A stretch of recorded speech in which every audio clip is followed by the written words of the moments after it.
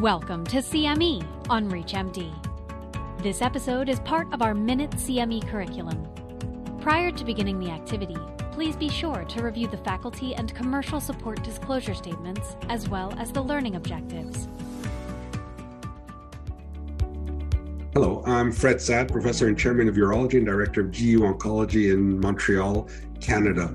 And it's a pleasure to be discussing today with my friend and colleague, Professor Dan George, on the topic of non-metastatic CRPC. We haven't heard much new. We've had 3 pivotal trials that have shown significant improvements in delaying metastases and in terms of improving overall survival. So Dan led an important data analysis of patients on the 3 drugs that are now approved. And maybe you can share some thoughts and some results from that study. Happy to, Fred. Yeah, so, as you said, we've had 3 really large pivotal trials that have demonstrated the metastasis-free survival and overall survival benefits associated with either darolutamide or enzalutamide or apalutamide in this space, and really become kind of a standard of care. But the trials were all done a little bit differently in terms of follow-up. They were all placebo-controlled, but cross-trial comparisons are a little bit difficult because of those differences and whatnot. So we're kind of left with having to make treatment decisions on which drug to use without really kind of clear comparative data. So sometimes we'll turn to real-world evidence to help fill this gap. And granted, real-world is not a head-to-head randomized clinical trial, but it does give us some insights into one, how patients are being managed, and 2, how patients are tolerating therapy in practice. And so we did an analysis looking in a large urology practice group across the country. This was over 100 urology practices and really an extensive electronic medical record review of prescribing information as well as their management and clinical outcomes. And this was done over a 3-year period, 2019, 20, and 21, looking at sort of the use of darolutamide, enzalutamide, and apalutamide. We had roughly 700 patients, and it worked out to be about the same for darolutamide, enzalutamide. Apalutamide was less used, but enzalutamide a little more early and darolutamide a little more late. So take all that into consideration. And when we look across, what was really interesting, we looked at a composite endpoint of both time to discontinuation therapy and also time to progression. Remember, these phase 3 pivotal trials had median times to metastasis of roughly 36 to 40 months.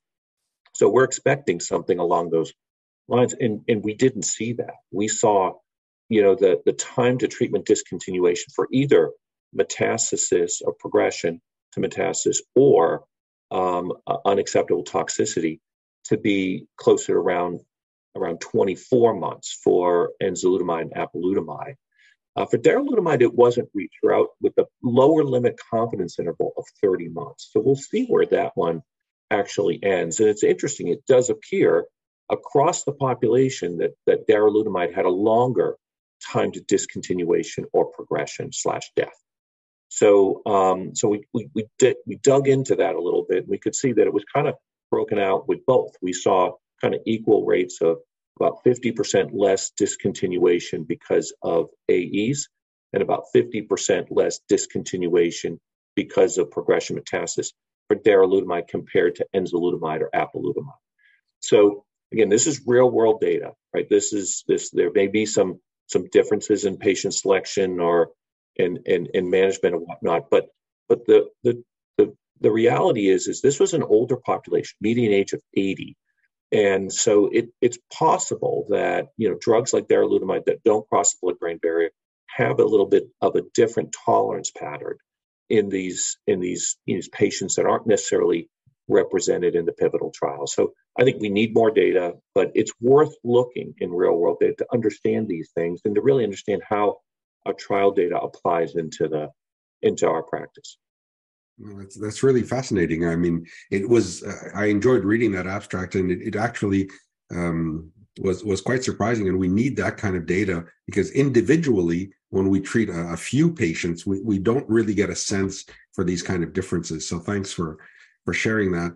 And there was another study looking at the Aramis results in terms of the long-term safety data with patients treated in the Aramis study. Any thoughts around that? Yeah, this was led by some of our colleagues, Neil Shore and others, and it was a rollover study. This was for patients that had really, completed the Aramis darolutamide study and still were going on. So rather than sort of just roll them over to standard of care, we rolled them over to standard of care with sort of like registry, if you will, for follow-up.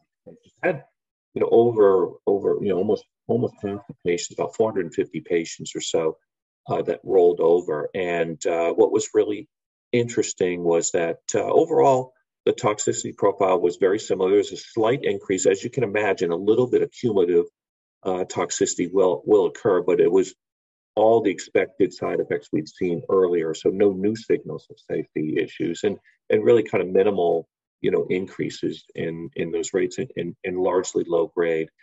But over half of the patients in that rollover study were out to 4+ years without progression. So now we're starting to see, we saw the median, 40-month median metastasis-free survival. Now we're seeing that, really extend further. And it really suggests there's a group of patients that can get very long-term disease control and acceptable tolerance, on darolutamide in this setting.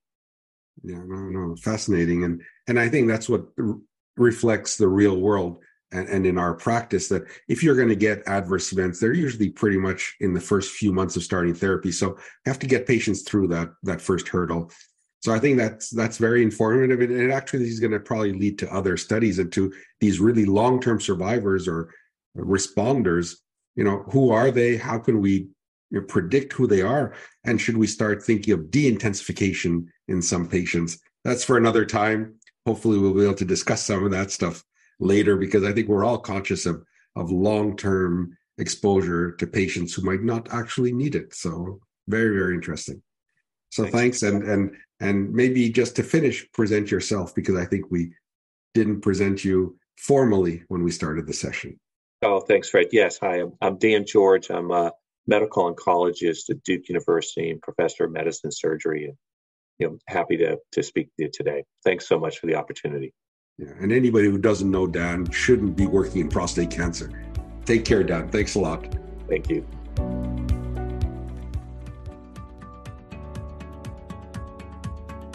You've been listening to CME on ReachMD. This activity is jointly provided by Global Learning Collaborative, GLC, and Total CME Incorporated, and is part of our Minute CME curriculum. To receive your free CME credit or to download this activity, go to reachmd.com/CME. Thank you for listening.